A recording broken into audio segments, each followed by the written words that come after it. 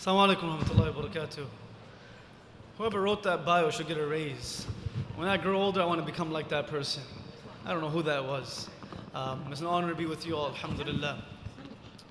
Alhamdulillah Rabbil Alameen wal aqibatu lil muttaqeen was salatu was salamu ala ashrafil anbiya'i wal mursaleen Sayyidina Muhammadin Nabiyil Alameen الذي اسمه مكتوبا في الإنجيل والتوراة أما بعد فقد قال الله تعالى في كتابه العزيز بعد أعوذ بالله من الشيطان الرجيم بسم الله الرحمن الرحيم فبما رحمة من الله لنت لهم ولو كنت فظا غليظ القلب لانفضوا من حولك فاعف عنهم واستغفر لهم وشاورهم في الأمر وقال النبي صلى الله عليه وسلم المؤمن مألف ولا خير من لا يألف ولا يؤلف أو كما قال النبي صلى الله عليه وسلم. My dear brothers, sisters, elders, and youngsters, it is commonly perceived and is commonly misunderstood that the impact of an individual, that the impact of a person is based upon the talent that they possess. That the impact of a person is based upon the degree that they hold. That the impact of an individual or a society is based upon the wealth that they possess. We commonly understand that impact is contained and confined based upon what we possess, but the prophetic model was quite the contrary. That impact was not based upon the talent of an individual, but rather impact was based upon how that person's talent was able to uplift others. Impact was based upon how that person's psychological reserve was used to uplift a community. Impact was based upon how that person's wealth was able to enrich others. Impact was not based upon talent alone. Impact was when talent was used for others. وَأَمَّا بِنِعْمَةِ رَبِّكَ فَحَدِّثْ. Imam Suyuti rahimahullah says in this ayah that a talent that is there, that is not used to benefit the ummah, is no talent indeed. Because it is merely used to benefit an individual. We are not a community that focuses on an individual. We are a community of إِيَّاكَ نَعْبُدُ وَإِيَّاكَ نَسْتَعِينُ. We stand strong because we are together. Impact was not through an individual's strength.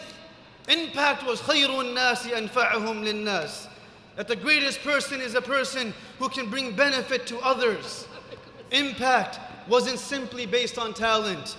It was based on how a person was able to use their talent to make others feel accepted. And the epitome of this was the presence of our Prophet sallallahu alaihi wasallam. That though he had nothing physically, though he possessed nothing monetarily, he was able to convince a nation that the world saw to be worthless, that they were worthy of changing the world. He was able to convince the nation that the Persians and the Romans had written off, that these are people not worth ruling. He was able to convince them to become the rulers of the world. Did he give them something physically? Did he gift them wealth? Did he gift them commodities? Absolutely not. He gifted them the ability of feeling valued, the ability of feeling that they belong. كان رسول الله صلى الله عليه وسلم فخما مفخما. The Prophet of Allah صلى الله عليه وسلم was a person who was naturally honorable, but he allowed his talent and honor to be used to help those around him. So a group of people who the world saw to have no honor, disgrace, left aside on the side of the road, he allowed them to become the conquerors of the world because of how he made them feel. The prophetic model is an inclusive model. It wasn't inclusive because of pressure. It wasn't inclusive because there was a check mark that we had to mark off. It was inclusive by design, not because of who those people were. It was simply because they were. It was simply because they existed. It was simply because they were a part of that community. The condition and prerequisite of benefiting from the Prophet's presence was not something that you had. It was that you were there. You were present. And this ability of his was not limited to the adults and the elders or the brothers and the sisters. It was inclusive of everyone, and specifically the youngsters. Those young individuals that the world told them that you don't have to worry about life. You don't have to think about it yet.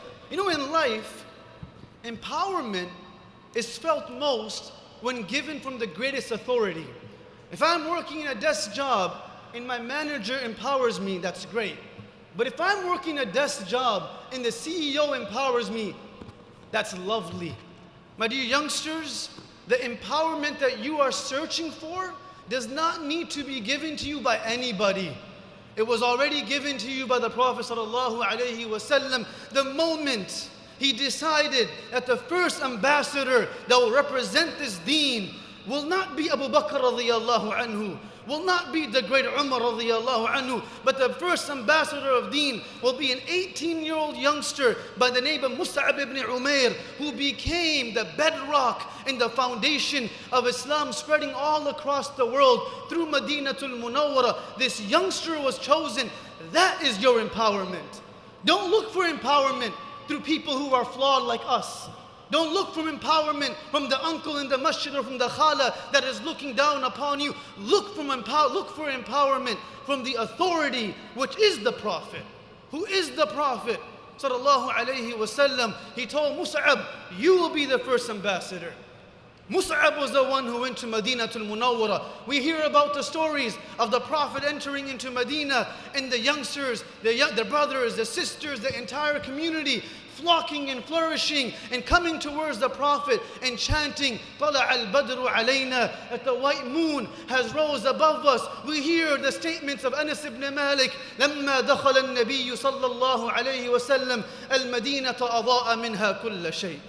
When the Prophet of Allah entered Medina, he lit up the entire city. We hear about these narrations, but behind those narrations, there was a youngster who worked hard.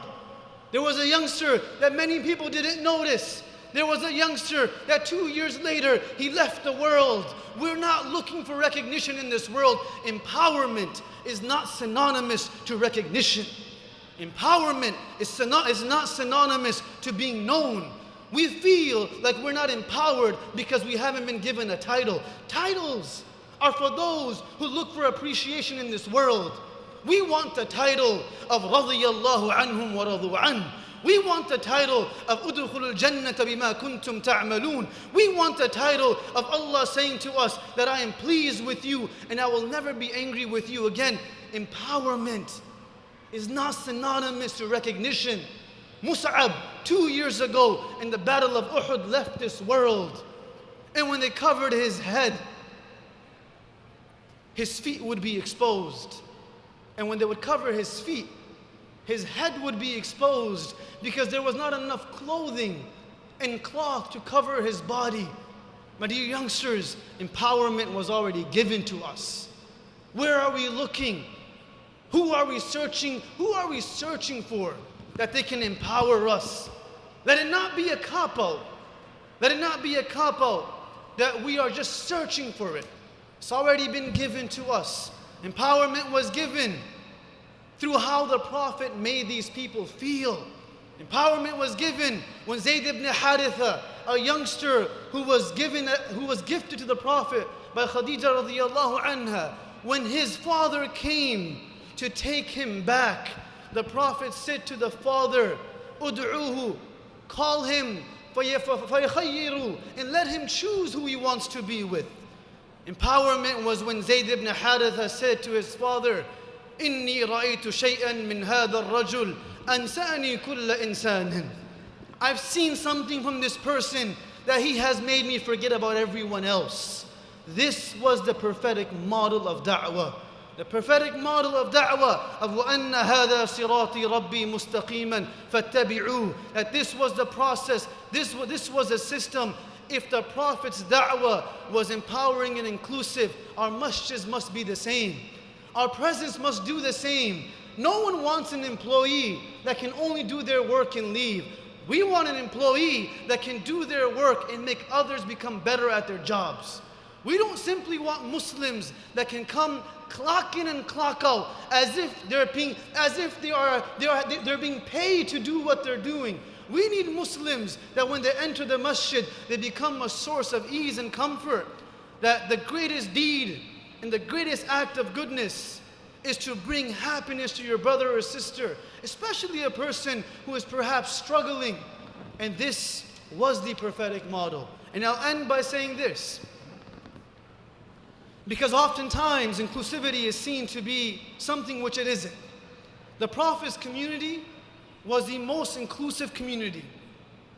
When it came to how someone looked, when it came to their ethnical backgrounds, when it came to their cultural backgrounds, when it came to their economical backgrounds. But let us not be deceived. Let us not be deluded.